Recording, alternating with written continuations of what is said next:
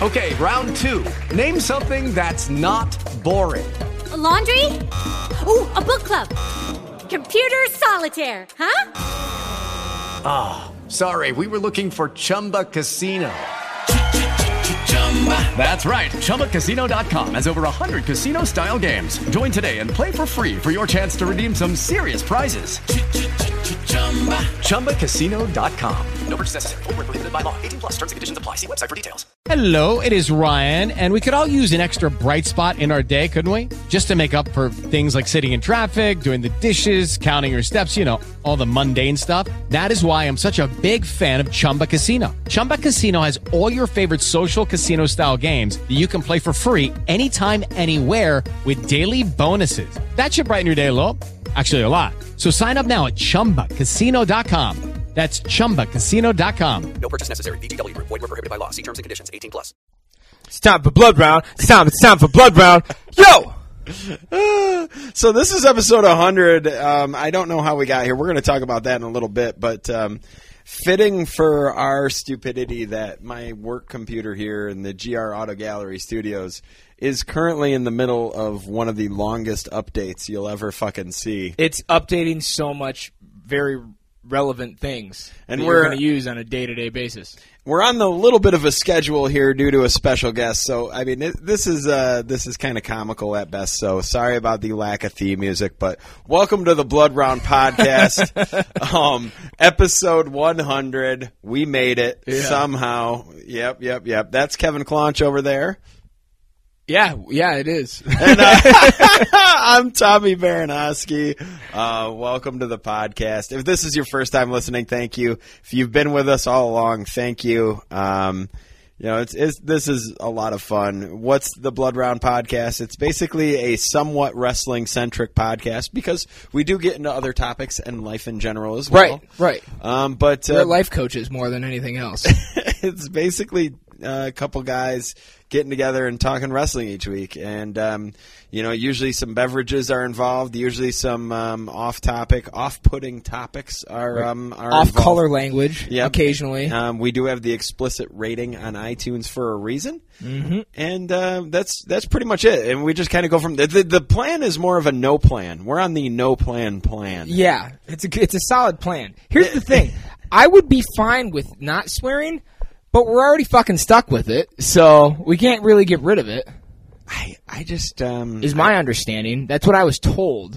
So that's how I never really did any research. Well, it turns out people kind of like it when we're just our fucking selves. So, I guess we're just going to keep rocking with that. And we're going to keep rolling. So, we're really, really happy you joined us. BloodRound.com is our website. You can go there. We try to give you that every Wednesday morning release or somewhere in the neighborhood. Mm-hmm. And follow us on Twitter at BloodRound, at Claunchinator, at KOATIG. We have a Facebook page, Blood Round Wrestling. If you're listening on the go, check us out. iTunes, Stitcher, Spreaker, SoundCloud, all those different places. Bunch of different apps you can download. We're pretty much everywhere now. It's actually kind of ridiculous how many people listen to this podcast. Do we understand it? No, we don't. But we keep coming. Will. We keep We're coming. not smart enough. So that's pretty much Blood Round in a nutshell. No, that's not me in a nutshell. This is me in a nutshell. Hey, I'm in a nutshell, baby. That's not as good humor when you can see it, like Austin Powers. But way better. Anyways, thank you so much for joining us. Episode 100 is coming at your ear holes. All right, and kind enough to join us, the legendary, the man amongst men, Royce Alger, the Iowa and American legend, world silver medalist, couple-time NCAA champion, and we're just really humbled you take the time out to join us here, Royce. I really, really appreciate it. Well, I tell you what, your boy Jason Bryant, he's a man after my heart too. That guy and I kind of bonded over the last 10 years. But phonetically, it's Royce Algier. So just going forward. But actually, a descendant, a great uncle Horatio Alger at the turn of the century is actually a blood relative of mine. So if you, they hide that stuff in books and stuff in case you have some people out there who wonder who that is. But I get a lot of people come up to me all the time and ask me that. So maybe some of your listeners perhaps think that last name sounds a little familiar. Well, now it's answered. You've answered that question for him. Right. Well, that's the kind of guy I am. I want to put it out there. Answer a lot of rhetorical statements, a couple lies, some embellishments. I'm not afraid to grease the wheels a little bit, keep things going. But, in all reality, though, I mean, you're a man who really needs few embellishments. I mean, we're talking about a guy who, you grew up in Iowa, not too far away from Iowa City. You get to, you go to Iowa in the Dan Gable heyday of sorts. You get to stick around and coach with Dan Gable. You win the silver medal in Tokyo at the World Championships.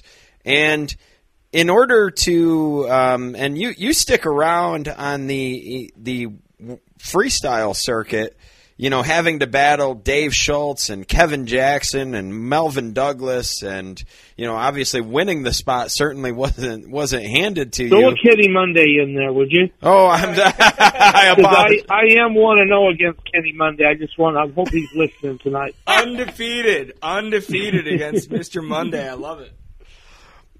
What a bitch of a weight class. I mean, holy shit. I mean, I tell you what, if you give me the floor here just a second. Absolutely. I remember in 1992, they talking about all these guys with burros and everything. It's so jammed. They've never seen anything like it. In 1992, we'll flash back to 1990. I get a silver in the world, and I basically blew a 2-0 lead. So in 91, I split matches with Jackson in Russia, but I'm 7-2 against Kevin Jackson going to those final Olympic trials. But he was on the team in 91, and he ended up, he won the Worlds in 91, and so I had to go wrestle in the U.S. Open. And in the U.S. Open, I had to wrestle two world champs. I wrestled Dave Schultz and Melvin Douglas, and then I had to wrestle the winner of those two. So I actually had to wrestle 3 world champs in a row in 1992 to make that 92 team. I wrestled Dave Schultz, Melvin Douglas, and Kevin Jackson. I actually read an article on Philly.com's archives about that, where you were kind of like, yeah, maybe that was a little bit of a deck stacked against me. Well, you know what? I'm not a boo-hoo guy, and I'm a big boy, and I've had my hand raised a lot of times. But I generally don't lose to people that I beat Kevin Jackson 5 times in a row. I generally don't lose to people that I beat before ever. And it was really hard. That's why that brand video, was so hard for me because it brought me back. I mean, I literally. I was ranked number 1 in the world. I was the heir apparent in 92, and I didn't want to make that thing about me, but I'll tell you what, I felt a lot of his. There was a reason I was able to sit in his trailer with him, because I was there. Well, yeah, I was broken for 2 years. And you can tell, I mean, watching it, I think that's what a lot of that, the heaviness and the weight of that came from was, you can tell that it affected him and everything deeply, but you can tell that it affected you too. I mean, anyone who's watching that documentary should at least know the history behind everyone else involved, and should at least know your history as well. If not, then hopefully we're shedding some light on that. But yeah, that's heavy stuff. You don't get. Let me tell you something for all the viewers out, and you two guys as well, you young guys. When you get traumatized like that, it is absolutely something that is life-changing. I mean, Terry Brands won't even acknowledge his bronze medal. I took my silver medal and I gave it to my school. So it was I never had it out once, but that 92 experience, was no different than when Terry's deal. I mean, I was ranked number 1 in the world the year before, and I actually had a huge record against Jackson. I was 7-2 against him. I mean, that doesn't happen to me. I'm the kind of guy that usually wins, wins the matches. Right. So that was a tough road, though, man. I'm not making excuses, but that was too. I didn't have anything left after going through. I not only had to beat Schultz once, I had to beat Douglas. I beat him 2 matches in a row in the final trials to go to Jackson. I mean, mentally you go through that stuff. It was just too much.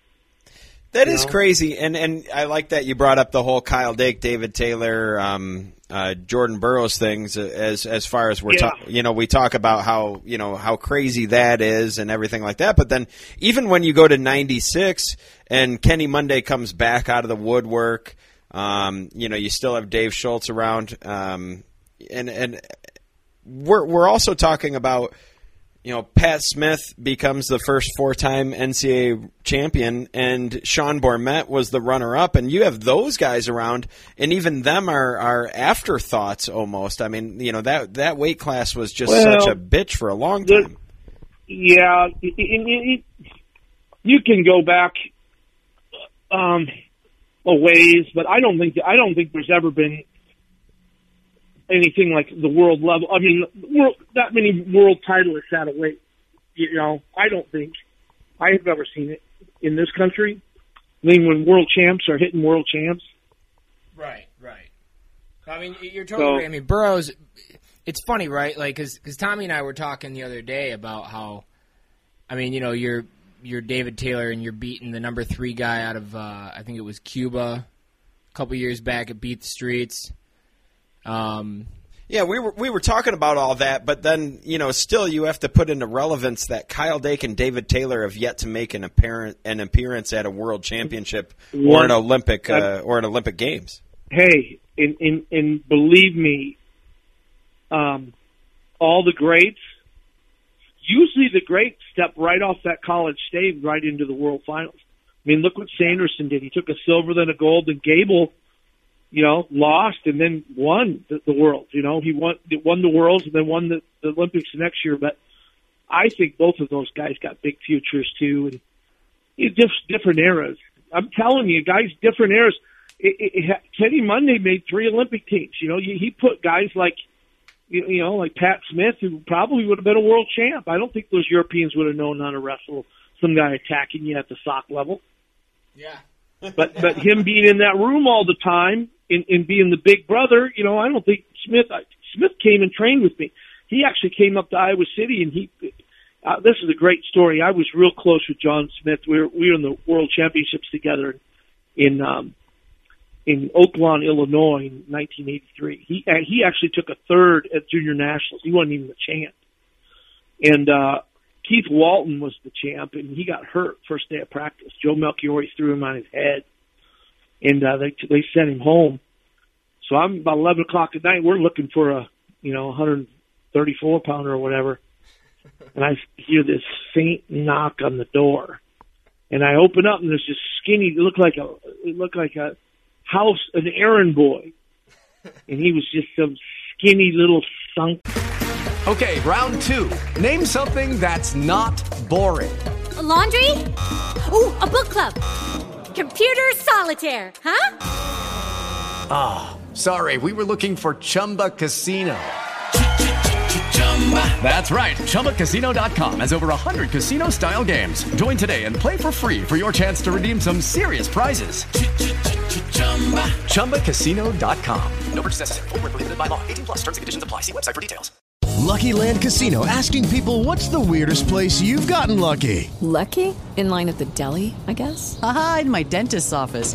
More than once, actually. Do I have to say? Yes, you do. In the car before my kids' PTA meeting. Really? Yes. Excuse me, what's the weirdest place you've gotten lucky? I never win and tell. Well, there you have it. You can get lucky anywhere, playing at LuckyLandSlots.com. Play for free right now. Are you feeling lucky? No purchase necessary. Void where prohibited by law. 18+. Terms and conditions apply. See website for details. He had shorts on. It looked like he was trying to land a sparrow. Skinny little shit. And reached in my pocket for $1 to tip him or something. He goes, no, my name's John Smith. I'm a 34-pounder. I said, all right. I go, are you serious? He goes, yeah, Keith Walton. So I said, all right, well, what place did you get? He goes, third. I said, well, all right, go put your clothes in the corner and don't screw around with the remote. So we talk about that story. In fact, I drank a couple bottles of wine with him down in Rio. We talked about that story. Extremely tight. But back to the story, his brother, fate would have it, we both took a silver that year, and then 7 years later, we were on that world team in Japan. And he won it, of course, and I took second. But his brother coached me for the full year. It was the best, one of the best years of technical coaching I've ever had. It made me unbelievably better. You know, I got to see another way to win. You know, and you know, I actually got into the finals with knee taps and cut doubles. You know, things that weren't really indicative of Iowa. You know, but Pat Smith came to train with me in 94 and 93, 94, and he had to get out of that room. Kenny was around there, and he came into. I remember the very first day he came in that Iowa room, and they all looked around. And I got up and gave him a hug and let him know that he was my guy. So he spent almost a month with me. We slept in the same bed because I was in the single. So I was getting his couch. I had everything laid out, pretty explanatory that he was sleeping on the couch. And I got up. Well, I better get going to bed. And he goes, yeah. So I get walking into my room. He just followed me in and laid down there and got in bed with me. we slept for. I swear to God, we slept for. He was there for about 25 days. And man, I was so pissed when he came out and got lateral dropped. Do you remember watching the match at all or not, guys? No, I don't. That was a great matchup of styles. I mean, Pat Smith and Kenny Mundy wrestled in the finals of that trial for Kenny's last Olympic team. Okay.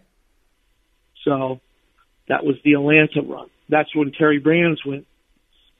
You know what happened to Terry Brands. So. Right. Very, very close with the Smiths, and a lot of pain associated. I don't care who you are. Nobody made it out of this sport with a lot of pain, and there's always. I tell Tom Brands all the time just to get underneath his skin. I said, man, how does that feel to have just an unbelievable career and no ghosts? He'll go, fuck you, Alger, because he got beat by 1-0 to be the first four-timer to a guy that he mashed, Yeah. Well, so he left that. He'd have been the first four-timer. He'd have been, that still bugs you. Right. Oh, I'm sure. Well, and it's funny. Like I was just talking to a woman the other day whose son wrestles, and the biggest thing I could tell her was I was like. I can tell you all day about and talk to you till I'm blue in the face about how mentally tough he's going to be and how confident he's going to be and all the great things it teaches you. But the best thing it teaches you is humility. There's not a single person on this planet who's been involved with wrestling who hasn't had their teeth kicked in, that hasn't had someone go in there. No one has, right. But and even if you think you finish with the most stellar career, there's still stuff you left out there. Oh, yeah. Still left it on the table. Kurt Angle came up to me the other in New York when I was back for Beat the Streets, and he put his arm around me and he goes, I want you to know that Kevin Jackson doesn't sleep well at night knowing that you beat him 3 times when he was a senior. and although, even though he has 2 world titles and Olympic gold, he still doesn't have an NCAA title. Yeah. And he's still coaching that level, trying to get those guys to win NCAA titles, and he didn't win one. So it kind of, in a way, but my goal, I'm going to tell you fellas something. My goal was never to be a national champ. That's the honest God truth. I always wanted to be the best in the world. And anybody, I'm going to tell this to all your listeners out there and anybody else that has the stones to admit it. If you win 1 or 2, and especially 3 national titles, anybody that says that they didn't really care to train afterwards or be on a world or Olympic team is a liar. Everyone wants to wrestle. You win a national title, it sets a fire. Now, sometimes people get, you get humbled, and you get put in your place. You go and, I've seen multiple national titleists get decked just run out of the room. Guys that have had 60, 70, 80 match win streaks get run right off the matches. I've seen them walk off the matches and quit. You find another level, but what is the difference? What is it that? What's the difference? Why they can't make it to one? First of all, don't fool yourself. There could be really weak national titleists out there that have easy years. I mean, whether a guy got hurt, and I'm not going to mention any names because I'm not that kind of guy. But the thing is, I might tell you to. I wouldn't do it on this forum, but I would tell somebody to. So that's the kind of guy I am, though, and everybody that knows me knows that. Right. But we throw names around off air. Right, but I'm not going to do that because it's just catty. Because a bunch of pussies do that. Exactly. It's easy. Only a coward attacks when it's safe.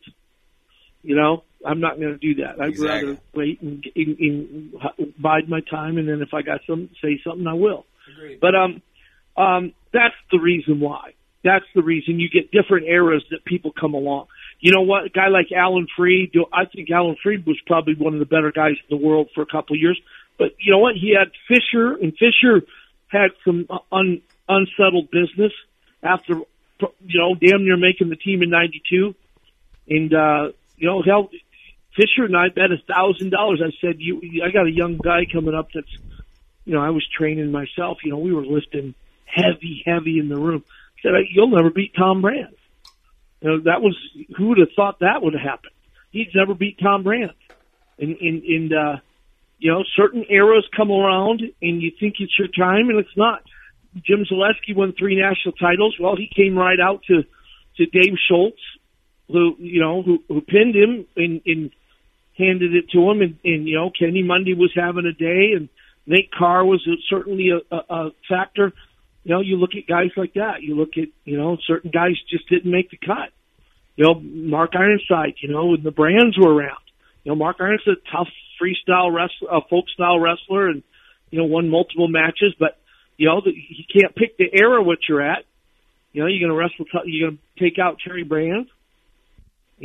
Right. Funny John story. Smith, how many people did he lay in his wake? Oh, a ton. Domino effect. Like, he just took them all out. And what are they supposed to do? Right. I was just going to say real quick, funny story. I'll be the judge of that. Fair. John Fisher was my gym teacher when I was in first grade in Ann Arbor Elementary. Love John Fisher. He's a Facebook friend of mine. Are you Facebook with him? Oh, yeah, absolutely. Yeah, he's coaching at my alma mater now. Have a boss day and stuff. I love John Fisher. But the thing is, I'm competitive, too. When I get competitive, the one thing I've really helped with, and as I got older, some of my terror is dead. So I'm not. There was a day when Mark Coleman and I, when Mark Coleman and I went at in the wrestling practices. I mean, there was people actually afraid. It would be that physical. and I love Mark Coleman, but I met a lot. Fisher was a very unbelievable athlete. He pushed Tom Brands to where he, to win, world Olympic gold. Right. Oh yeah. What a hammer. He, like I said, he teched Ironside 2 years in a row. That's an element. He's like the boogeyman. Guys like Fisher and even Jackson and Kenny Mundy, those are the guys you have nightmares about as a wrestler because normal wrestling is not congruent to them. I mean, they can hit you with a fast double and you don't even know what's happening, or Kenny Monday hit you with that fireman, his fireman's or his.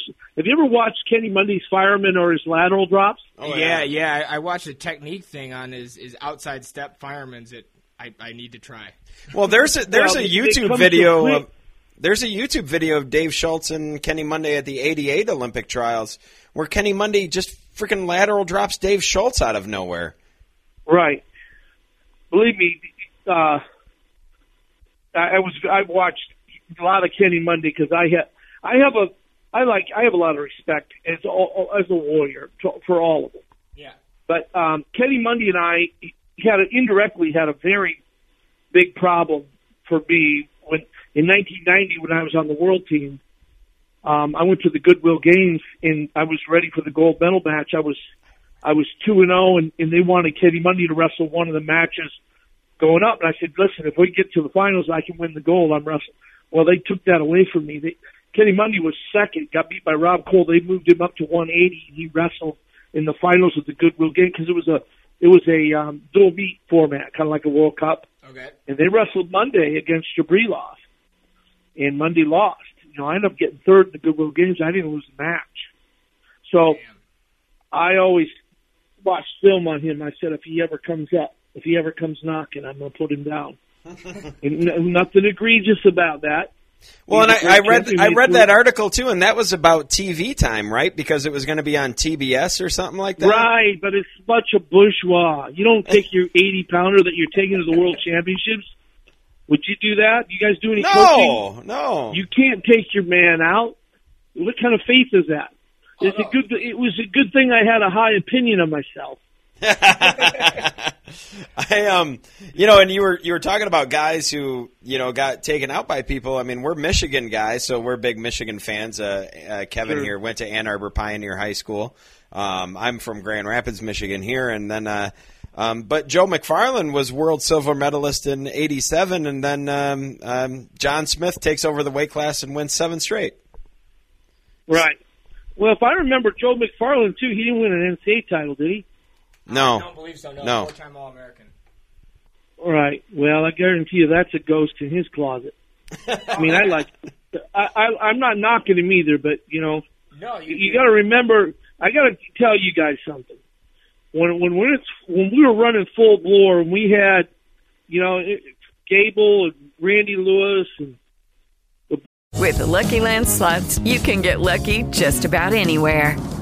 This is your captain speaking. We've got clear runway and the weather's fine, but we're just going to circle up here a while and get lucky. No, nothing like that. It's just these cash prizes add up quick. So I suggest you sit back, keep your tray table upright, and start getting lucky. Play for free at LuckyLandSlots.com. Are you feeling lucky? No purchase necessary. Void where prohibited by law. 18+ terms and conditions apply. See website for details. Lucky Land Casino, asking people, what's the weirdest place you've gotten lucky? Lucky? In line at the deli, I guess? Aha, in my dentist's office. More than once, actually. Do I have to say? Yes, you do. In the car before my kids' PTA meeting. Really? Yes. Excuse me, what's the weirdest place you've gotten lucky? I never win and tell. Well, there you have it. You can get lucky anywhere, playing at LuckyLandSlots.com. Play for free right now. Are you feeling lucky? No purchase necessary. Void where prohibited by law. 18+. Terms and conditions apply. See website for details. Both brands, and Lincoln McElravy and Joe Williams and myself, and Bill Zadok was around. I mean, when you have multiple world, Olympic champs hanging around, there's a pecking order, and you get exposed real quick. You think that Mike Silver in the world, you think that's sacred? That is not sacred. Them son of a bitches, that's the first thing they'll attack. It's a very brutal world. There's some highbrow beating. When Randy Lewis and I on Facebook, we had to call a truce because people were getting real nervous. Who was going to jump into a match? Who was going to jump in to arbitrate Randy Lewis and I going at it? Right. Oh, shit. It's fun though, and yeah, you got guys like McFarland. You got eras that collide. Shit, Randy Lewis could have won the '84 Olympics or '88 Olympics. I thought if he would have got Bobby Smith, he actually beat him. I think in the Open that year. Then lost to him in the trials. That's crazy, right? It is crazy. It is nuts. Well, I mean, yeah. So it just shows. It's weird how when the cream. You said the cream rises to the top, right? So. Oh yeah. It's weird how maybe it's not that weird, I guess, but when we have some of the greatest that we've ever had at any particular weight class, historically it seems like the second best guy and the third best guy are right there. Right there. Well, they have to be. They have to be because that necessity is the mother of all invention. Basically, meaning when you got that tough a guy, that means he's got tough sparring partners, and there's a reason when you look at just go watch a dual meet. Sometimes you see a high school dual meet. Watch an 84-pounder. You got a hammer 84-pounder you're looking at. You can damn well bet you that 75-pounder and that 220-pounder around him, or the 90-pounder, or whatever the weight classes are, they're going to be tough. Yeah. Well, they're going to have to survive. Well, yeah, that's one of my favorite. That's one of my favorite sayings. Is as a coach and everything is 95% of the high school programs only send 2 kids to state each year, and they're in weight classes right next to each other. Right. No. That's the way it goes. That's indicative of our country, and who knows what happened. I will tell you this: John Smith kissed me on the cheek and hugged me. He's got that southern, little draw. Me and him are very, very tight. That impression you did earlier was spot on. I actually thought he was on the phone for a moment. Anyway, John Smith, that was his name when he was younger. That's why they call his other son JoJo Smith. Right. But he kissed me on the cheek, gave me a hug. He goes, "Don't bet the farm on Burroughs tomorrow. Something happens when you go for that second one." Wow. The day before competition. Very prophetic. And I remember going down, I took the stairs down because I wasn't going to wait for the elevator. I was only 3 floors down below it. We were staying, about a mile away from the venue, and I was just thinking, holy shit. I got back to my place, and Jamil Kelly was coming in, and I said, Smith just told me, he said, "Don't bet the farm on Burroughs." He goes, "What?" He just said, things get tight. Things get tight when you go to repeat. When the pressure, it's indirect pressure, it's pressure on yourself. It's just a tougher deal. Well, so he said, John barely made the second Olympic team, remember? Yeah. He lost in the Olympics. One time I was signing autographs, and John Smith was signing, and he kept on putting an asterisk by the 92. So what the hell is that for?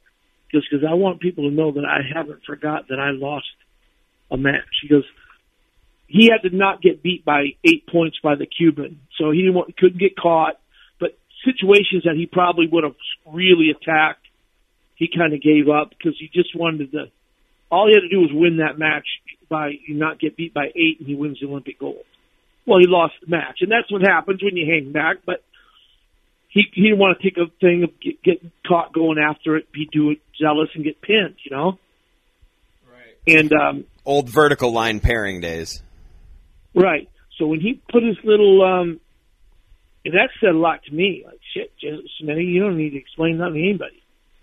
You won 2 Olympic gold medals. Next question. Yeah. Right.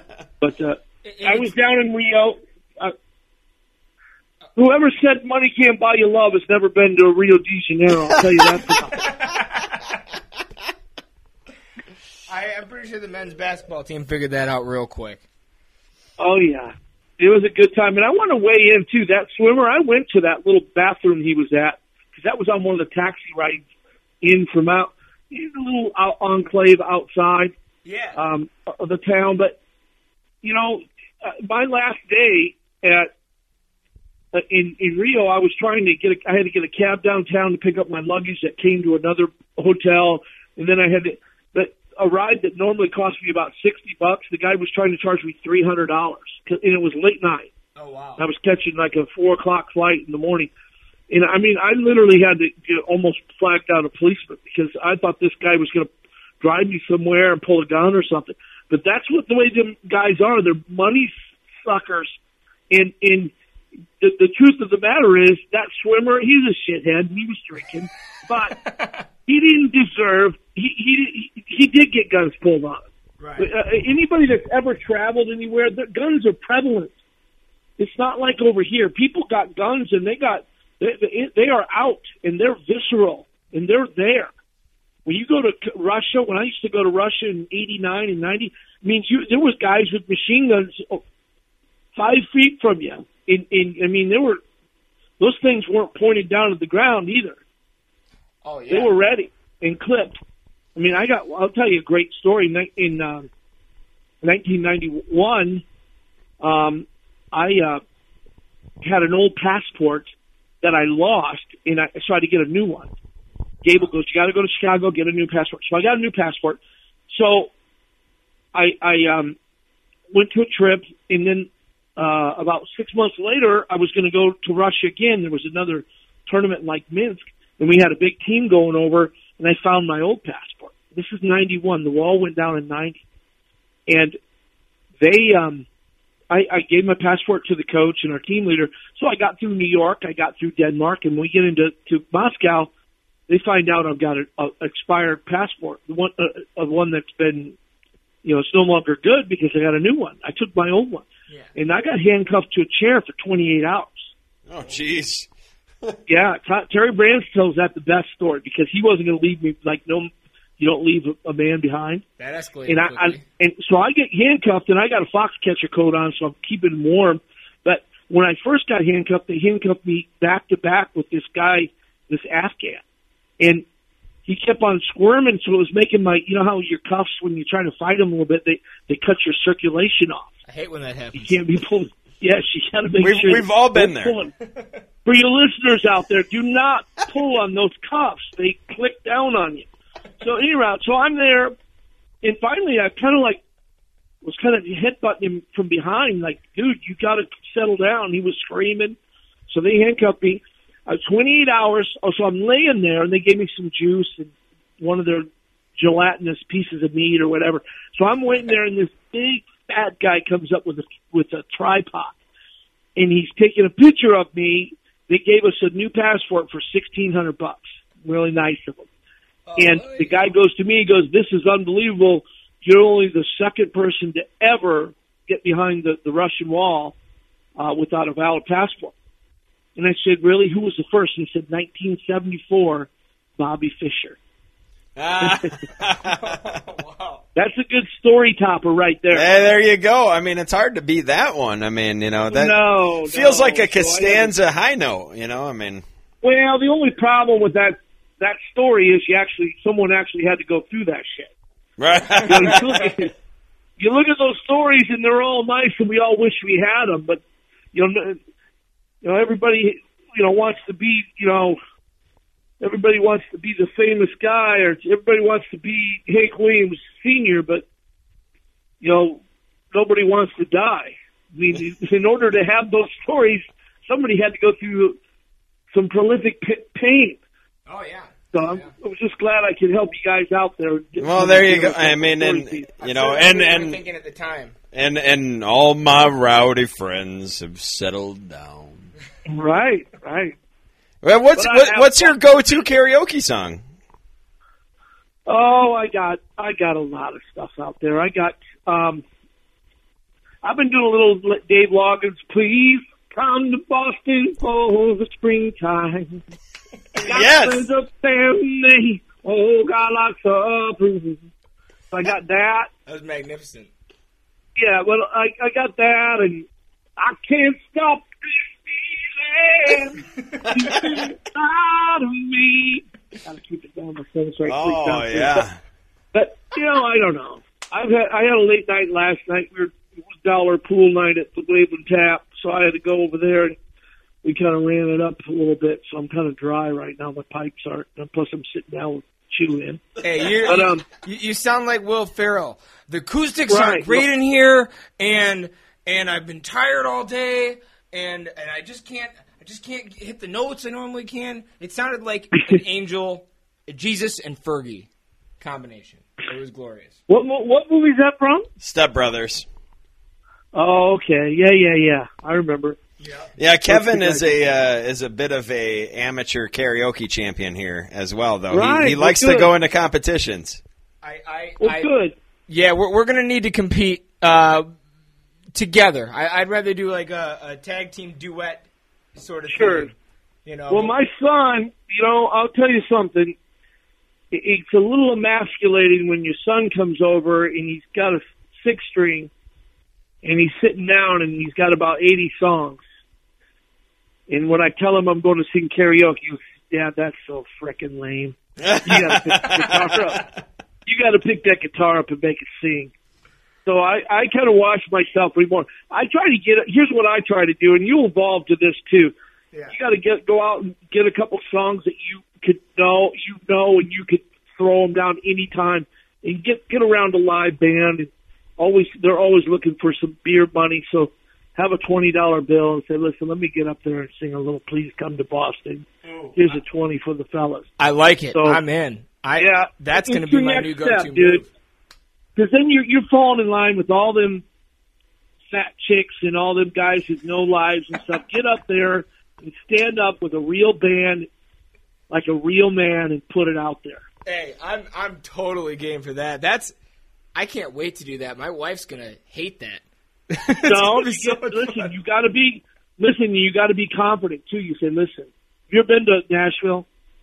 Oh yeah. So you go to Tootsie's or something, and I would go up there. I had a $20 bill. So listen, I'm not going to embarrass you. I'm going to do this. I'm going to put it down for you. Have a song. I always sing Rhinestone Cowboy when I get out there. Walking these streets. So that's your next level. But make no mistake, when I'm drinking beers and I'm running hard and I'm fucking taking no prisoners, I don't mind a little bit of drunk meatloaf. Baby, we can talk all. Oh, yes. But that ain't getting us nowhere. Gotta love I'm Meatloaf. Not afraid of that. Oh man, that's beautiful. My favorite karaoke experience I ever had, and I don't get into the competitions like Kevin does, but it was my 22nd birthday. I was in the Army in Newton, Alabama, and they basically woke me up on a table to tell me it was my turn to sing, and I had somehow put myself in for Grundy County Auction. And, and somehow it went well. That ain't an easy song. No, and that's why they tried to talk me out of it, and I said, fuck you guys, I'm fucking doing it, and then I had the whole place on their feet. Well, boom. I'll tell you what, I've sang in a lot of weddings. And have you sang in any weddings yet? No, I have not done that. Not yet. Okay, either one of you guys. Oh, no, I did. I sang Don't Stop Believing at my brother's wedding. Okay, but I mean in front of the church when it's quiet and it's really. Oh yeah, no, that was well after the wedding. Well, okay, no, I'm talking a wedding, but I sang "Keeper of the Stars" one time. It was the hardest freaking song, but I was in chorus and got the ones, and I was in a lead in the play 2 out of the 4 years of high school. Love that song. Gone in Godspell, but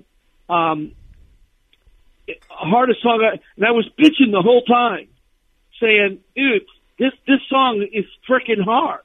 This is and my buddy, who's a really good singer, he was laughing. He had an easy song, whatever. And then later on in life, about 8 years later, he called me up and he apologized because that song is so hard to sing. Because I actually Googled the guy and he said it was the hardest song he's ever had to record. I'm like, I'm telling you. So I've actually I sang at both of Gable's parents' funerals. Wow. I put both of them in the ground.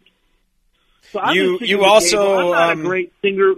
Here's the deal about singing and about doing anything. If you got good energy, or even doing stand-up or whatever you got, if you're having a good time and you got good energy and you don't lose your sense of humor, you can do anything. No. Okay, now you don't want to really suck, but you got to, you got to be pretty confident. You do have to have a little bit of. I mean, I'm not a real good singer at all. I can hold my own. I'm not, but I have sang in weddings and stuff, but I'm not a professional. And shit, it takes years to be, and I think it's somewhat innate. to be able to really, really put it down. But I just love doing it. You know what I'm saying? I get up and I wrote songs when I was younger. I don't know if you guys, did you see my song that I sang to Gable about he almost killed me? I did see that. That's the kind of shit I love, I wrote a song, too, called Leaving Gone to Stanwood, too, back when I was like a junior in high school. So when I get back home to around Lisbon, Iowa, you guys ever hear that town? No. I've literally only heard of it because of you. Right on. And Tipton. Well, just now you said it. But Lisbon, Iowa is one of the most prolific wrestling towns where we won the most state titles of any other school in the last 25 years. So I'd say 40 years, but we're pretty good. And it's like remember the movie Mystery Alaska? Oh, I love that movie. Yeah, well, that's Lisbon, but for wrestling. Nice. That's what I say. So, been a really good life though, growing up in a small town. And everybody asks me, goes, man, how tough? Jason Bryant asked me how tough it was really growing up with 5 boys and 1 daughter, and so 8 people in a farmhouse, all them elders running around. I said, listen, it was so tough growing up that at family reunions, when the food was gone, we generally ate the weakest relative. Well, I also like your Tipton, Iowa stuff. Like, when a Tipton, Iowa guy has a girlfriend, there's tobacco spit on the outside of the truck on both sides. Right on. Well, I always said that if you're from Olin and you got sheep and goats, you're considered bisexual.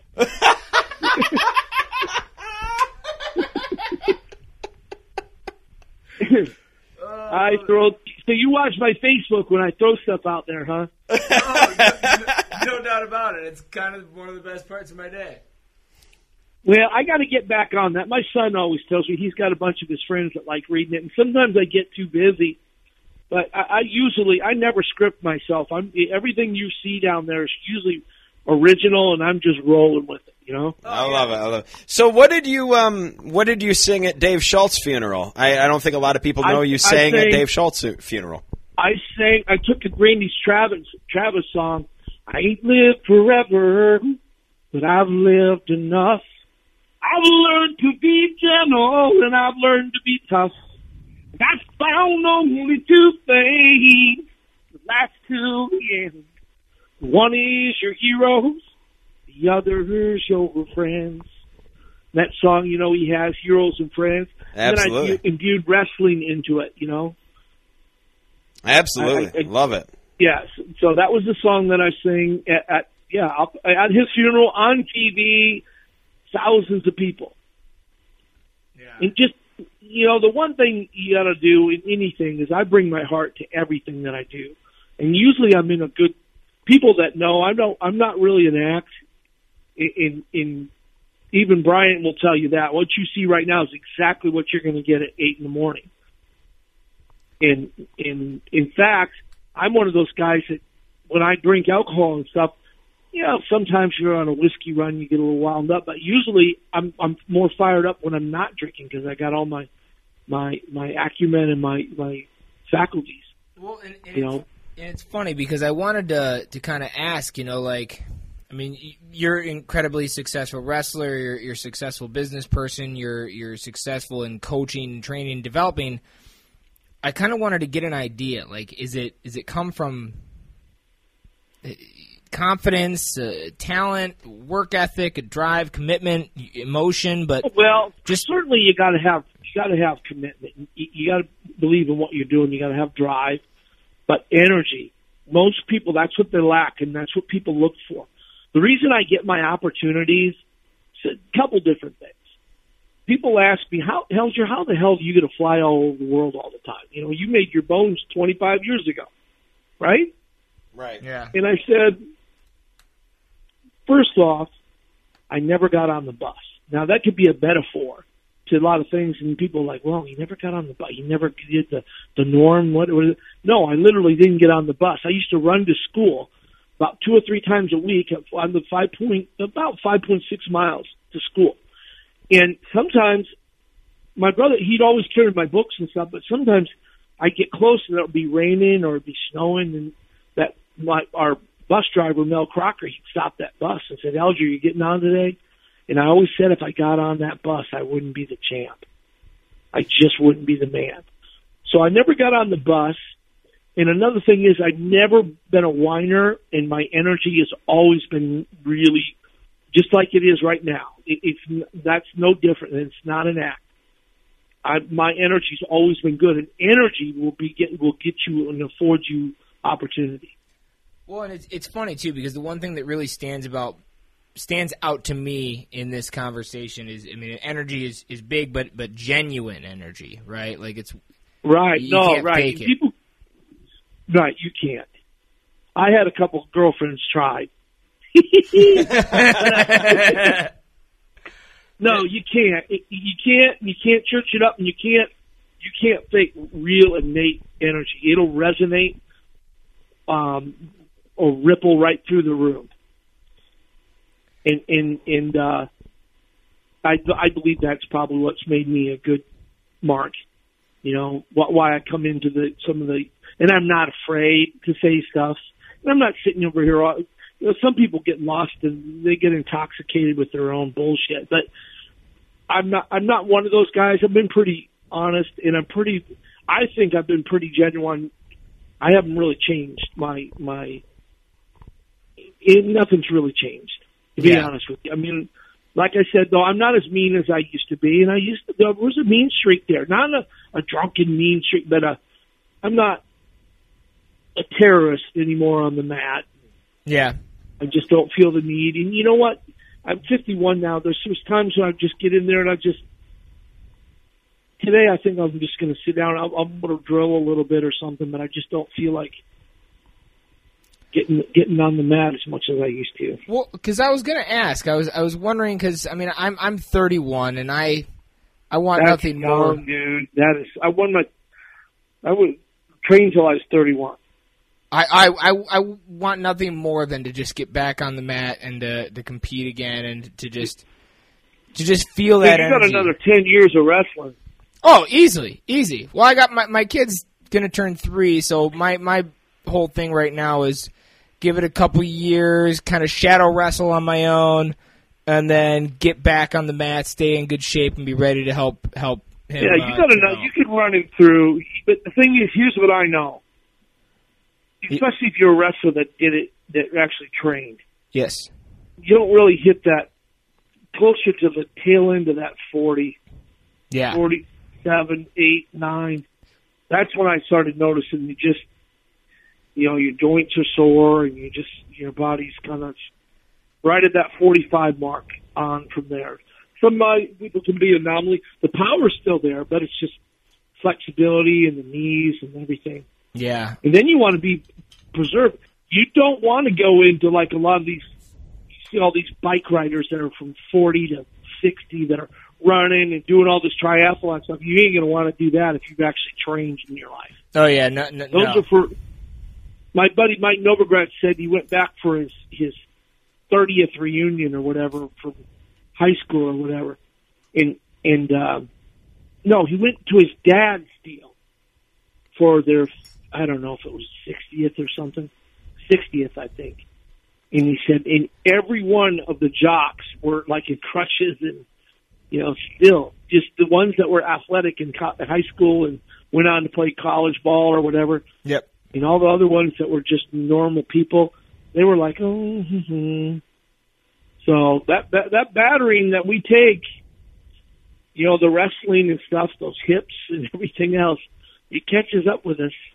Oh, yeah. It's worth it. Well, oh, yeah. I had a couple quick questions for you I thought would be fun. I was watching the match with you and Kevin Jackson in the NCAA finals earlier today, and one thing stood out to me. You had your red shoes. Are you the reason Corey Clark wears red shoes? Well, I don't know. Those are Gables. Those are the Gable Classics. Yeah. It's probably because he's from Iowa. Okay.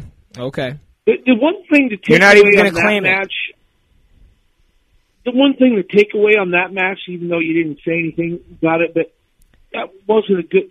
If anything, that was just an illustration of good, hard going at it. I didn't. Oh, it was awesome. Do you ever talk trash to Kevin Jackson about him tying his shoes halfway through the match, trying to catch his breath? At the beginning of that match, I took a finger that almost went all the way into my eyeball. Oh yeah.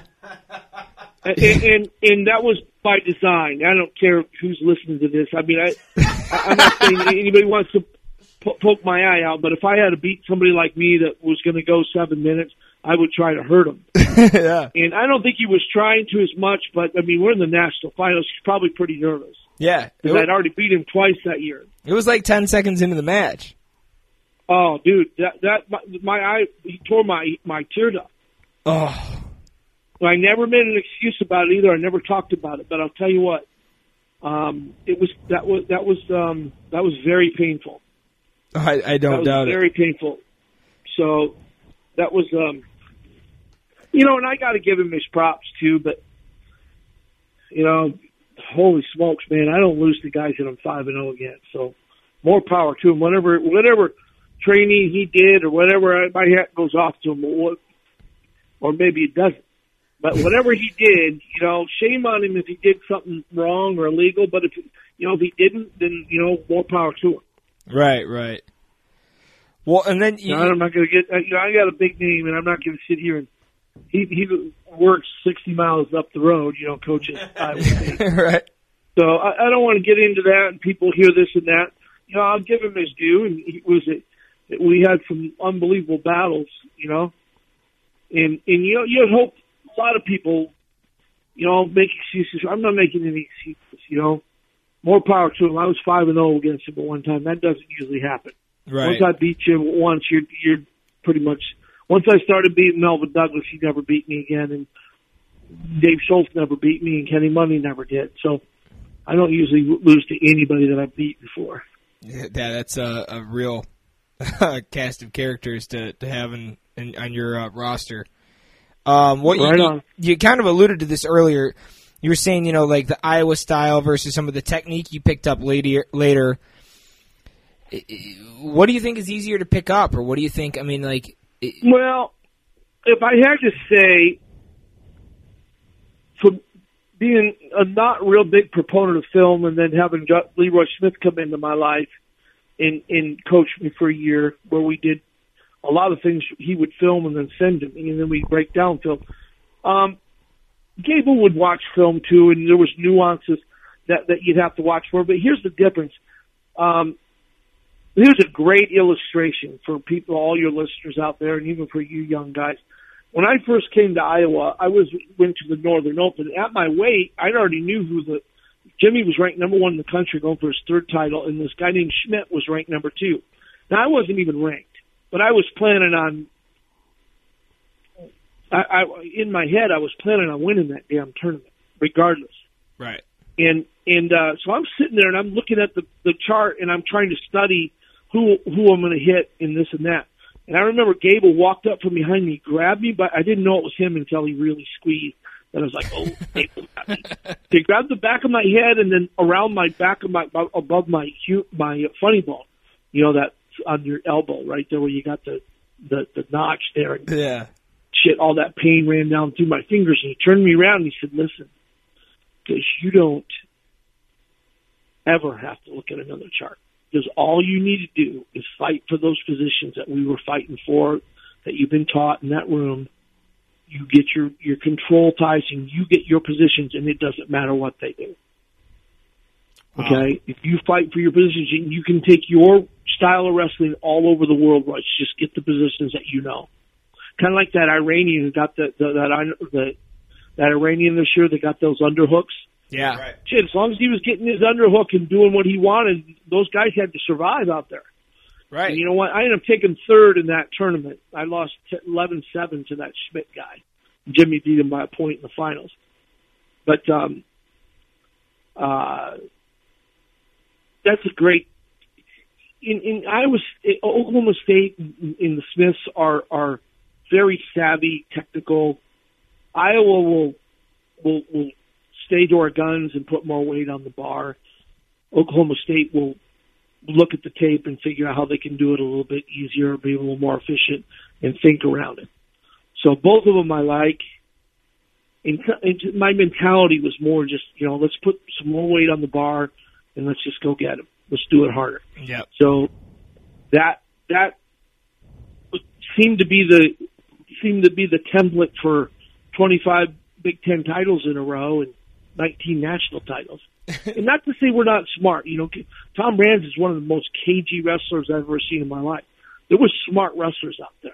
Jim Heffernan, very technical, very, but some guys that didn't buy into the weightlifting, it really cost them. Guys like Brad Penrith, we never believed in that weight room. I've never seen anybody have a lot of great success that never had a personal relationship with the weight room. That goes out to your listeners, too. Yeah. These guys that think that they can just go and have the coaches put them through, no. Tell you what, when you're on top of a mountain and it's just you have to figure out how you're going to stay alive. That's why weightlifting should be something very sacred and autonomous away from the coaches. It should be something that you develop on your own and you have a personal, because you're going to be talking to yourself in between sets, getting yourself up ready to go. You don't need these coaches that have to put all these athletes through weight lifts and this all the time, all they're doing is they're creating sheep. They're not creating shepherds. You need to get guys that got that relationship and teach them how to go get it themselves, and then hold them accountable, but don't sit there and babysit them. They're going to die in the third period on their own.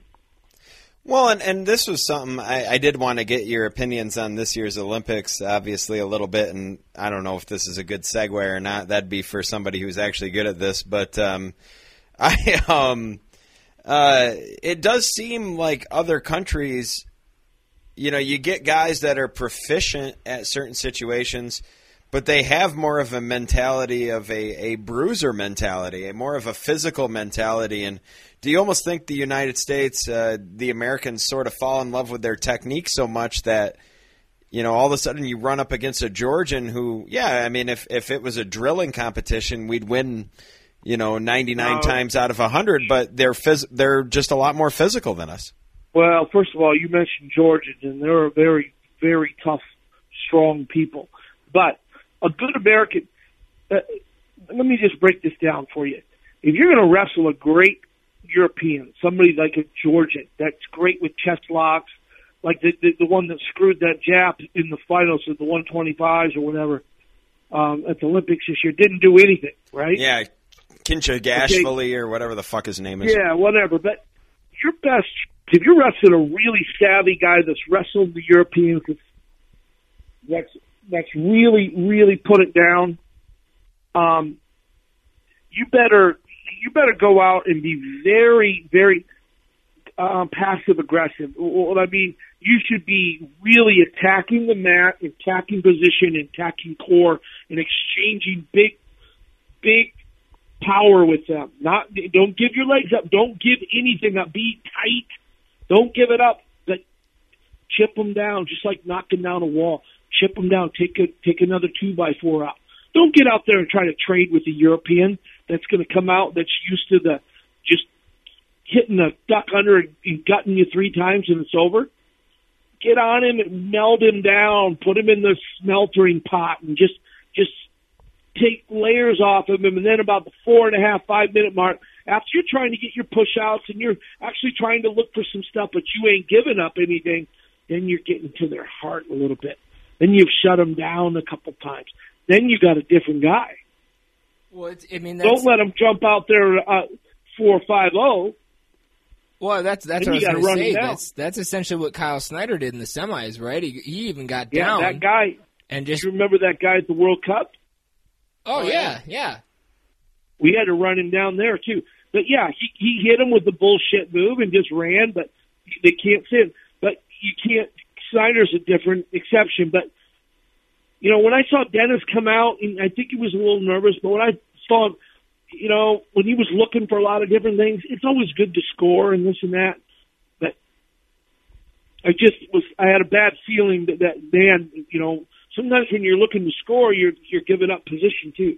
I'd rather just kind of make it really tough on that guy for about 3 or 4 minutes, and I'm not wasting time. Right. I'm digging underhooks, kind of like that Iranian. He's not shooting a bunch, but he's digging underhooks and he's making you hold that mat. That's what I like. And don't you think that's almost one of the things Molinaro has adopted that makes him sort of, I don't mean to speak bad about him, but I mean maybe beat guys he shouldn't have.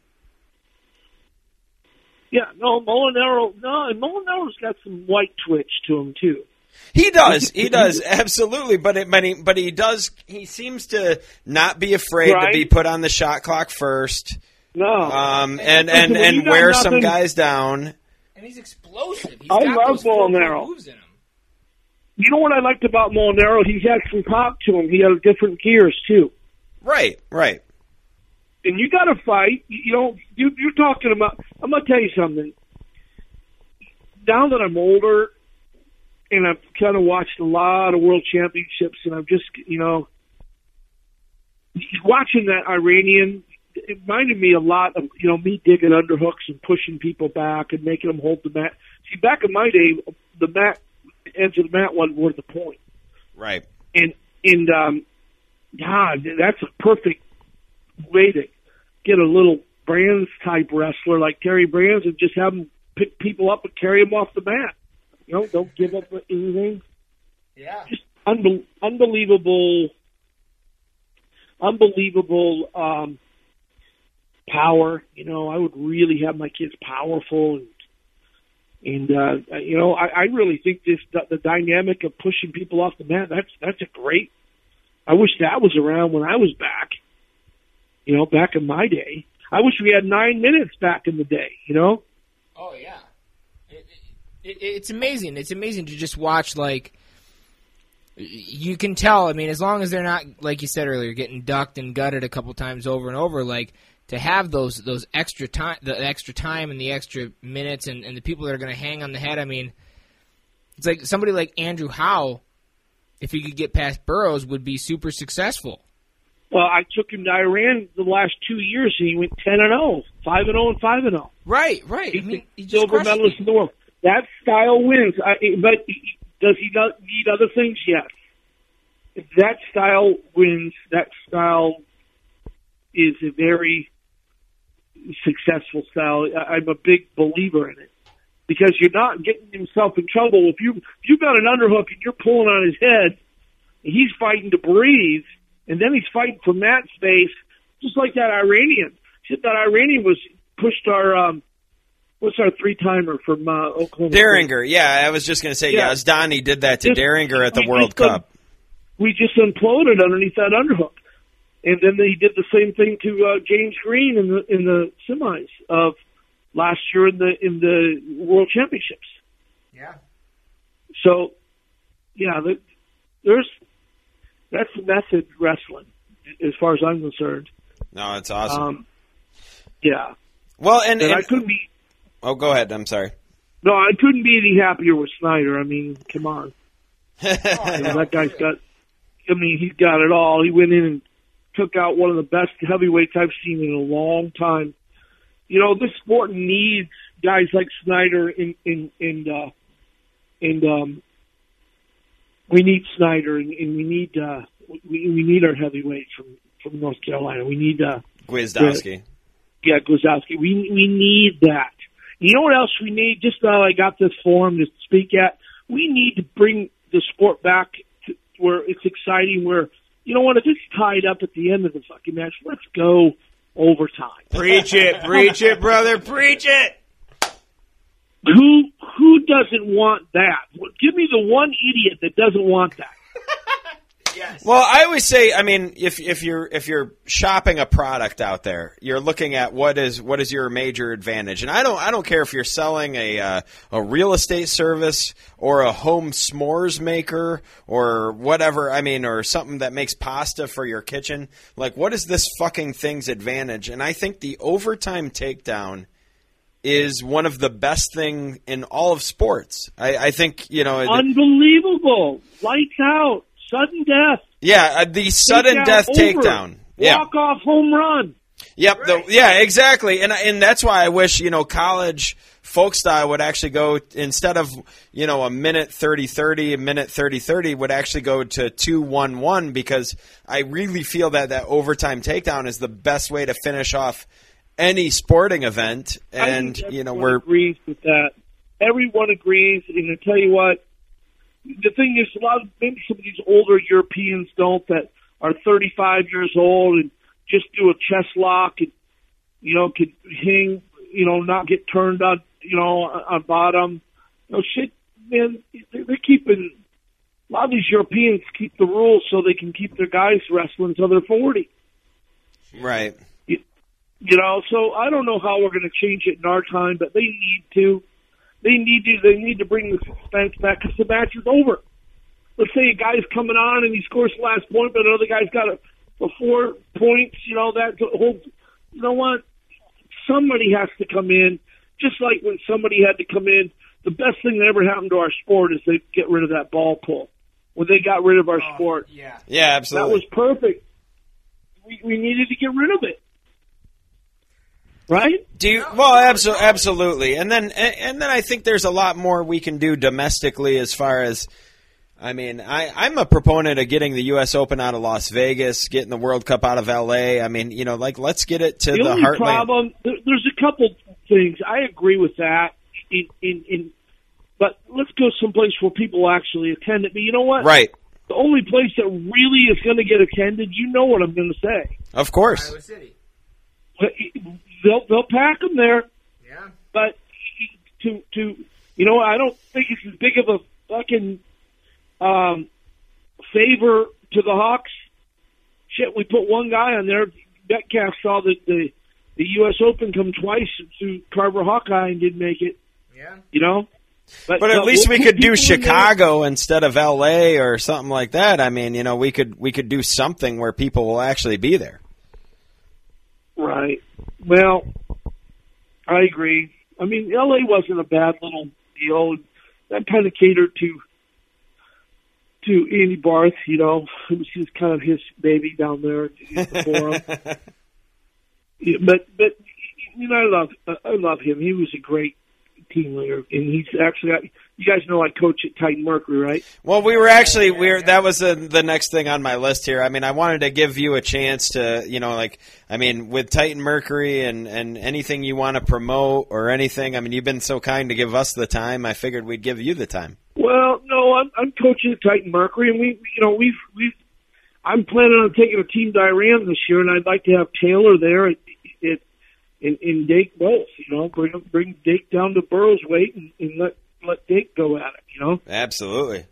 And I'm planning on trying to win that frickin' tournament. Do you think the United States needs like a club's cup of some sort? Get the the guys from Ohio against the guys from Iowa against the guys from Michigan and everything. I think we're working on something like that. I think Wayne Boyd is a pretty he's kind of a luminary. He kind of maybe goes out about it. People perceive him as a little crazy or whatever, but he really is a luminary where we can, he said, Royce, we got to find somewhere where we can generate income for these wrestlers. Absolutely. So the genesis is right, and maybe he's a little ostentatious and a little bit out there a little bit, but his heart's in the right place.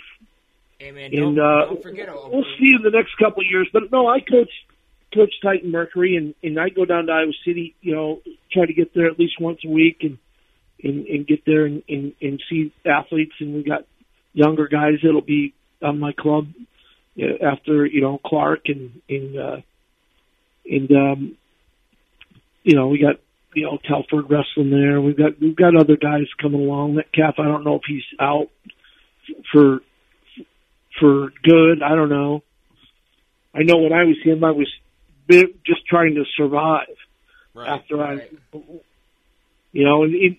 And the bad part about that deal is that he's getting beat by, guys that aren't winning. You didn't have to beat a bunch of world or Olympic titles to make those teams either, So it's probably hard on him there because he's been our marquee guy.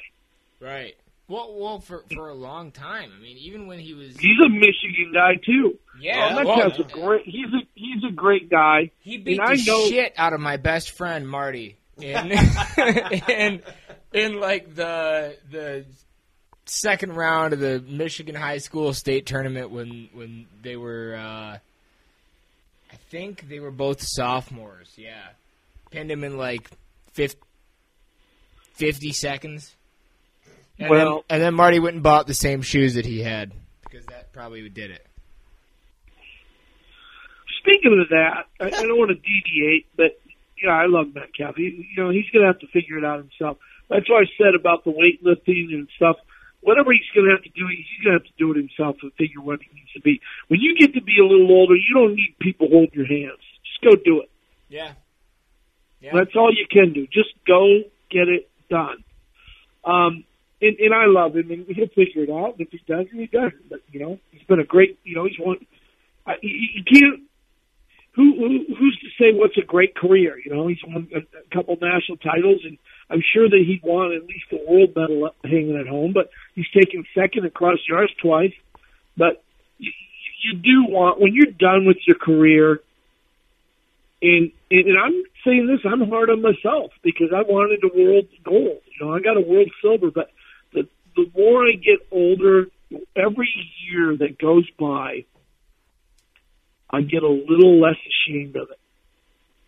And that's still the heart and the mind of a champion. Right. That you just, it just isn't, I watched the Olympics intently, and I was following a girl named Daphne Schippers. You know who that is? Yeah. Yeah, she's the Dutch girl that... Yeah. Little white girl that won the 200 and the 100 and the Europeans. And 200's her race. And, she got taken out by a girl from Jamaica. Girl that she'd been taken out.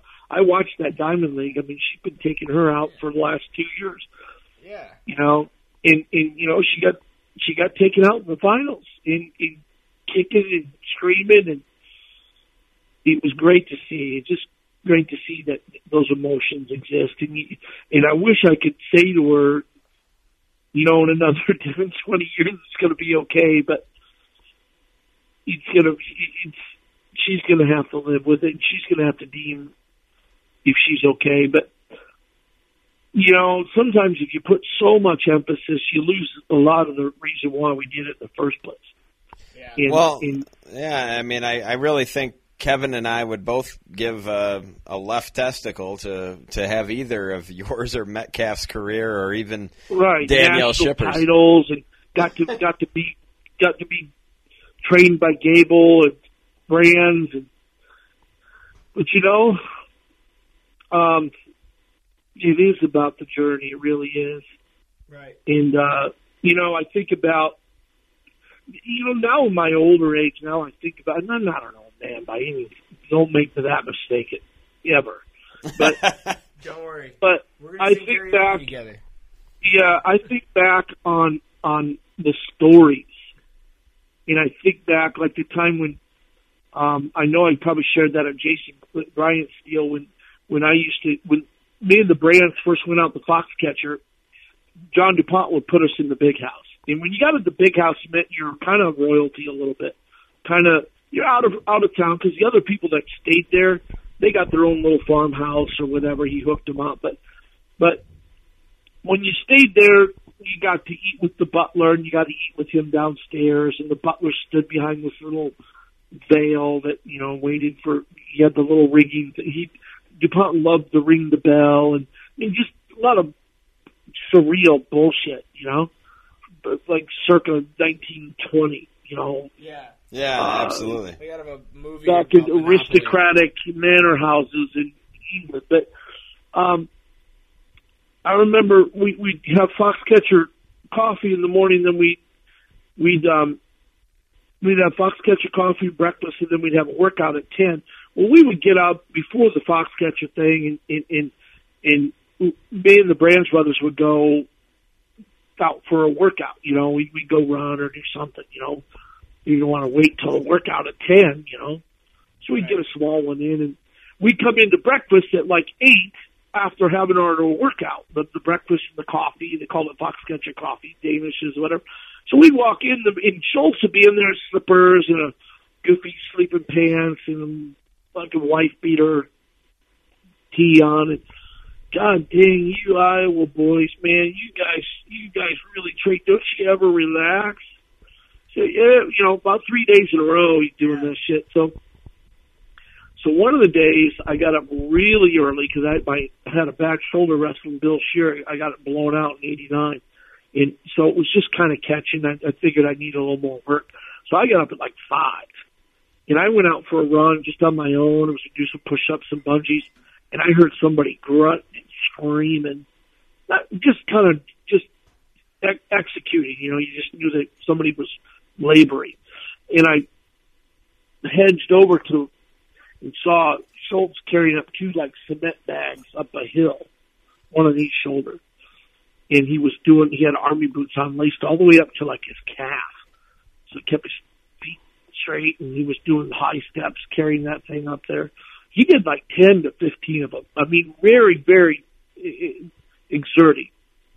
And I kind of took off, and I came back, and I showered up. I went in to get coffee and Danish, you know, get ready for the 10 o'clock. This is 8 o'clock. He comes in there with his pants, and his hair is all dry, just looked like he rolled out of bed. Oh, you guys, I'll tell you what, you Hawk guys. I never said anything, though, to him.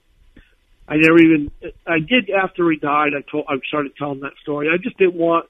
I figured I got in on one of his secrets, you know. Yeah, absolutely. That was. I heard it. I think it was the Foxcatcher documentary. You told that story, or Jason Bryant's. What's that? Jason Bryant's show. It was. Yeah, I'd heard that story then. But yeah, well, that's one of my favorite stories. Plus, it's my favorite story. It's straight up my favorite story. It's amazing. Like. Not only was he still trying to outwork you guys, but not make it seem like he was, like trying to Jedi mind trick you guys or something, you know, like. It was unbelievable. That's the way he played it all. It was very, very, no. Never grabbed his hand. Don't squeeze. You frickin' assassin. you crazy mother. Anybody will tell you that's ever had him on top of you, kill you. Oh, yeah. Nicest guy in the world, but don't get on the mat with him. Yeah. Listen, I have had so many conversations with guys that got their shot at him, and they, especially in a wrestling room.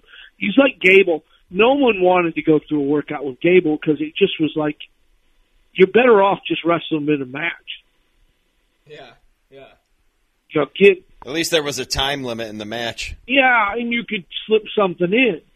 but not an hour and a half.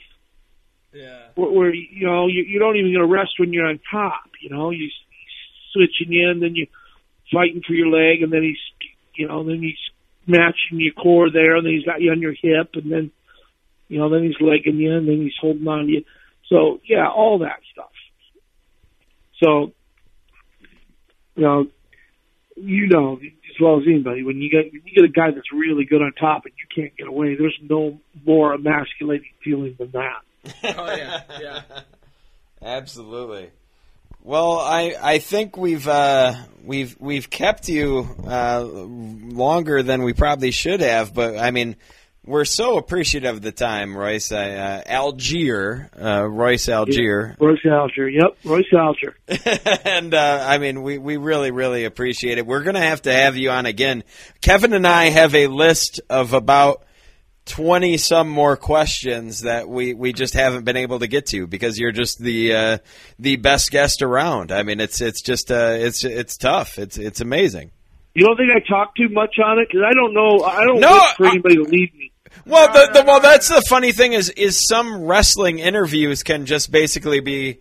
I think it's kind of a flattering thing with wrestling as far as it being a combat sport.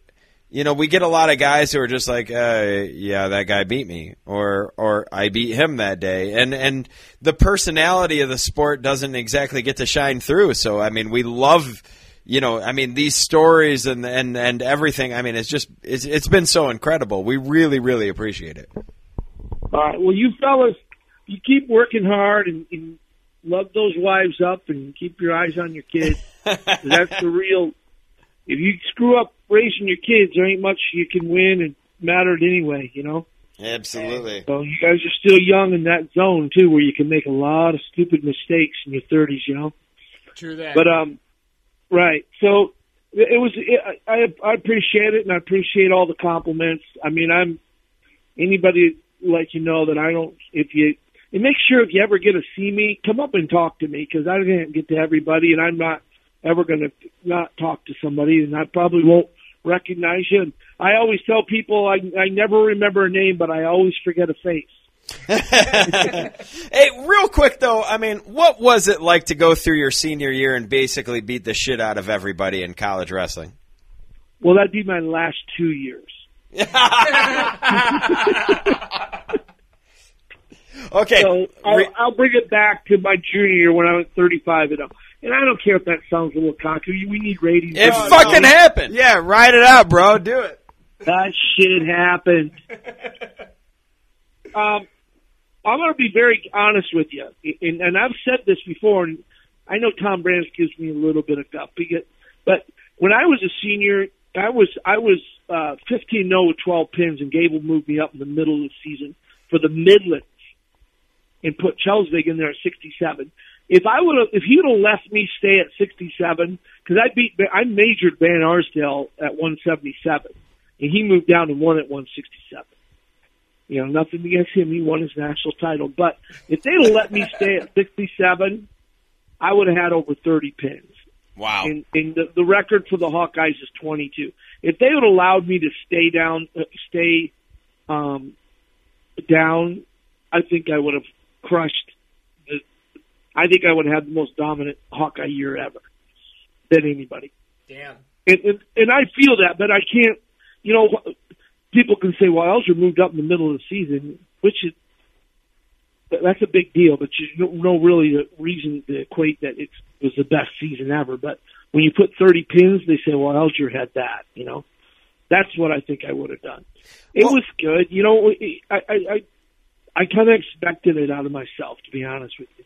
Well, but that's something that I think, Kevin and I try to do on this podcast is as two very average wrestlers hosting a podcast about wrestling is, the idea that we would be able to go to a tournament in a 16-man bracket or a 32-man bracket and basically pin and tech our way through or at least coast through the tournament sounds like a very fucking awesome Saturday or Sunday that we've never, that we've only had maybe, a couple times in our lives. And you're talking about guys who went through, you're talking about David Taylor as only a 2-time NCAA champion, or you're talking about, Kevin Jackson never won an NCAA championship and that kind of stuff. I mean, it's so amazing to actually put that into perspective as, 99.9% of people who have ever stepped on a wrestling mat have no idea what that fucking feels like. You mean to be the champ? To be an NCAA champ? Well, to be a 2-time NCAA champ, to basically be untouched in 2 years of college wrestling. Right. Well, yeah.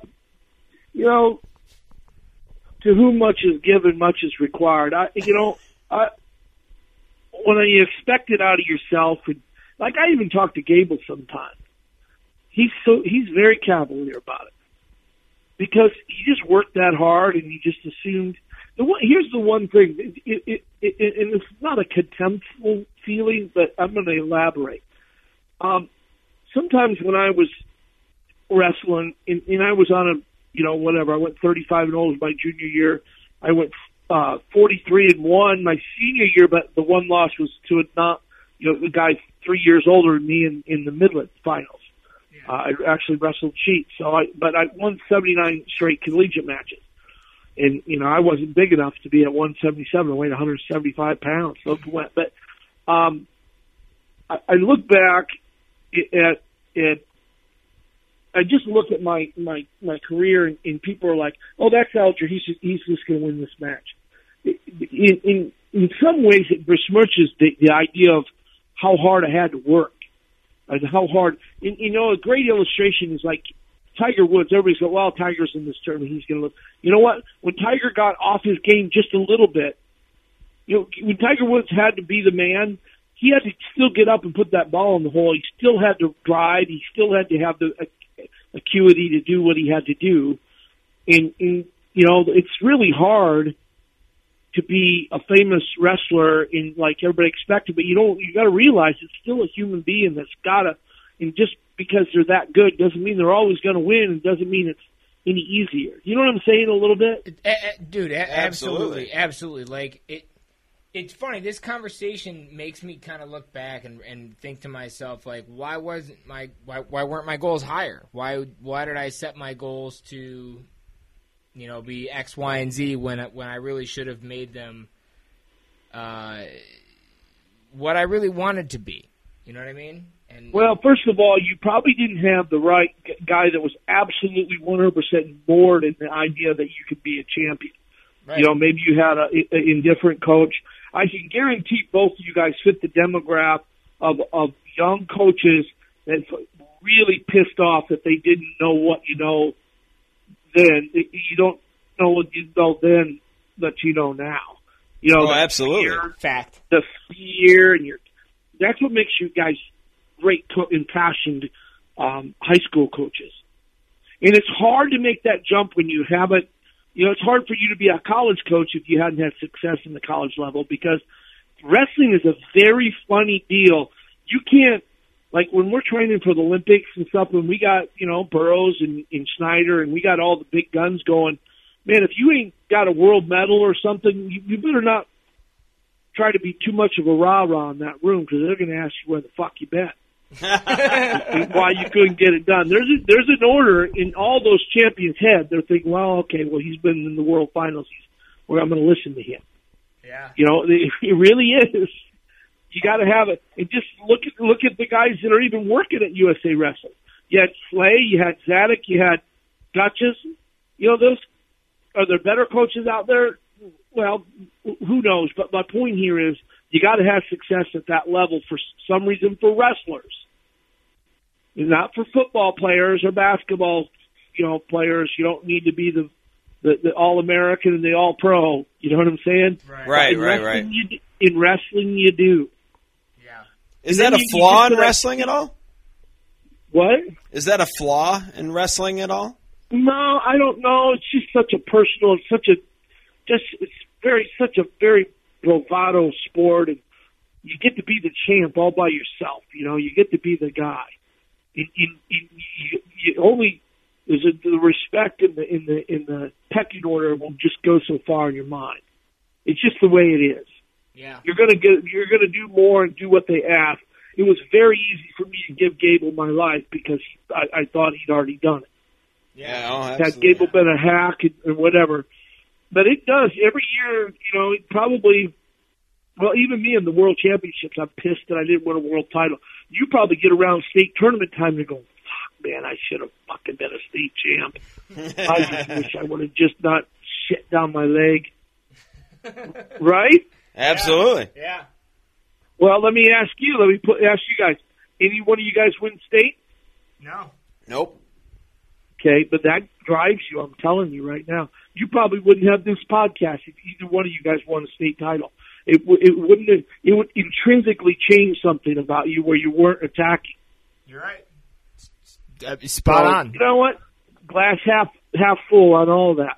And I'm not saying one thing or another. I'm not trying to analyze anything either way, but I've been around a lot. I tell people all the time when I'm really talking and doing clinic and trying to work on their minds.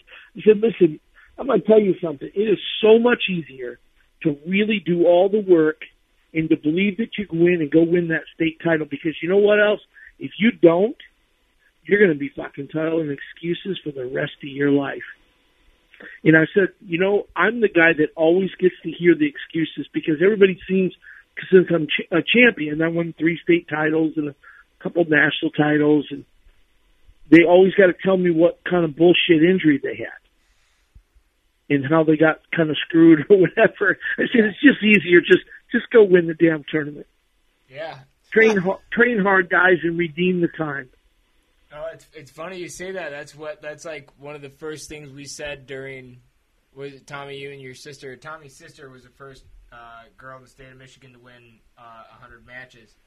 And that was kind of she actually won the Dave Schultz before and was what's that? It's nice. Yeah, and then but her and I growing up, we'd always just say, we'd be, we're from a program no one ever heard of in Michigan, and we would walk up to a big time tournament or something like, hey, let's just go win a tournament. It's just so much easier. It's easier, but it isn't, because you just don't know, Yeah. That's why I try to get these guys, let's just train hard, Just give me this extra, let's get this extra set, when I went back to see the guys working out the other day, and it was just guys, some of the kids on the team were leading the workouts because you can't have the coaches leading. And 4 hills, 4 this, 4 that.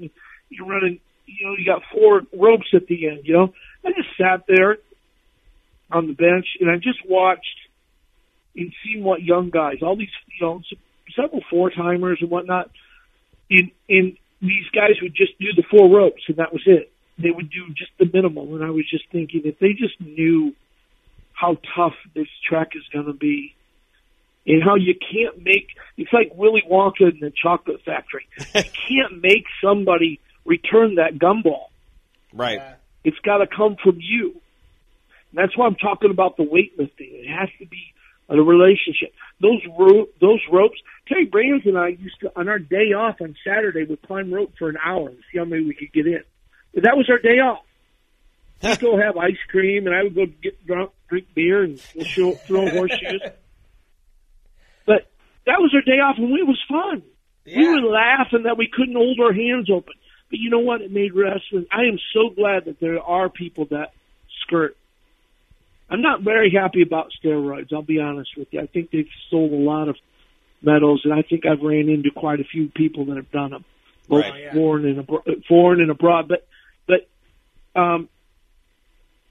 the chase, those times laying with Terry Brands, where we couldn't open up our hands because our bodies just locked down and shut down. Or, Tom Brands and I would be doing heavy cleans with, 215 pounds, power curls, and I wouldn't trade any of that.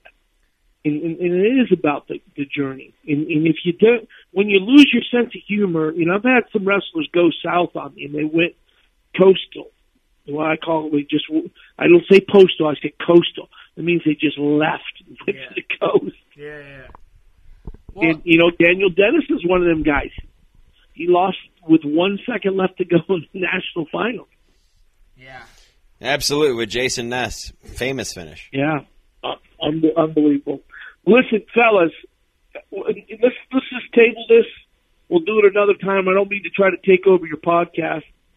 No, I mean, absolutely. Like I said, we have like 20 questions left, so we really, really appreciate it. We'll leave it there, and we're just honored you took the time with us, honestly. Sure. This has truly been an excellent time. I've been looking forward to this for a while, and I'm glad we could make it work. All right, fellas, you guys go get them, and we'll catch you on the flip. Okay, so I really don't know how to put a bow on this episode 100. It was a dream come true. I mean, so here's one of the funny things about this though was, all right, so Jason Bryant did the episode 1000 of all of his Mat Talk online network, which is an amazing accomplishment, and everyone should really give credit to Jason Bryant and everything. Benchmark. Well, Kevin had listened to the episode, but it somehow escaped him that, having Royce Alger Yes. Algier. Algier. On for for episode 100, while Jason Bryant had him on for episode 1000 would be a little bit of a weird, or whatever. Who gives a fuck? When Royce Alger says, yes, I'll call you at this time, you're going to answer. And the reason why was, about 40 minutes into there, we were kind of thinking like, okay, we need to wrap this up. And then, about an hour and 30 or another 45 minutes later, we're thinking, God, we have to have him on again because we have about 20 questions down on our notepads here that we never even got to. Oh, he was a true joy. Everything I expected, and part of it, he was so great with JB, right? And yeah, part of it was because, and this is not anything. I don't think anyone's going to listen to this episode and be like, "Oh, I already heard this." Right. Well, right. There's that. So there's more. I mean, everything he said was new to me, which was so incredible. And I follow the guy. I really like his stuff. He had one of the things I wanted to bring up. He had mentioned on Facebook about I think it was his ex-wife or an ex-wife. He was like, hey, I don't think this divorce is working out. I think we need to start hating other people. I thought that was so funny. But I guess point being, my man is he's a genuine dude. He's out there. He talks and he's true blue about everything. And it's who he is. It's fantastic. And it's just more proof that wrestlers are just better people than everybody. Genuinely. Yeah. Yes. So, I mean, this was episode 100 of this podcast, which is kind of hard to believe, Kevin Clunch. I mean, we made it. Yeah, we did. I know. It's incredible. I don't even know what to say because, I feel like we just got started. We're just getting into our groove. It can't get any worse. We had no fucking idea what we were doing. Right. I mean, it was. I mean, I think a few people have heard me on Short Time and Takedown and a few of the other places and everything like that. And when I say I Googled, Kevin and I sat down in my old office and we recorded 2 episodes. One of them was just all about Michigan wrestling. One of them was, I don't even know what the fuck it was about. Actually, that's kind of interesting. Maybe I'll listen to that tomorrow morning. I would love to go back and listen to the first one. I might listen to it tomorrow morning now that I'm curious. But and then I Googled, how do you upload a podcast? Yeah. Just because I know I had bought something that would record the podcast. I know I had bought 2 microphones, and I still had yet an idea how to do it. And, Jason Bryant and Richard Immel and all the rest of those guys, they came in later. We had zero idea what we were doing. We were uploading, and we were just uploading things to SoundCloud, throwing them out there on Twitter, on our personal Facebook pages, and just kind of hoping someone would listen to it. And then the next thing you know, you have next thing I know, I'm looking at it and going, only a few hundred people listened on this Wednesday. What happened? What is something busy going on? And then it blows my mind. I just remember being so starstruck when we got off the phone with Jason Bryant the first time. Mm-hmm. And being like, man, that was so amazing. That was so incredible. And it still is, JB. Don't get bummed out. Still cool. But no, we love this. We truly do. It's so much fun. And one of the things I love about it, and I love about my man Kevin here and everything like that, and just the spirit of this, and this is a little bit of a pat yourself on the back moment, or pat ourselves on the back moment, but we thought there was a hole out there. We thought there really wasn't a podcast of just a couple wrestling fans. No accolades, no major affiliations, just a couple guys throwing a podcast out there each week where whatever was going on in wrestling that week, we were going to fucking talk about it, and we were going to talk about random shit in our personal lives or whatever, but wrestling was always going to kind of be the backdrop or background, and it was just going to fucking happen. And I think there's an area for that. I think there's an audience for that. And we thought there was an audience for it. We talked about it for maybe 2 or 3 years before we ever actually recorded the first episode. And, it turns out to have sort of taken off. So I love that. I mean, What Tom is saying is he wants to fill your hole. I want to fill your holes. But I also want you to say, there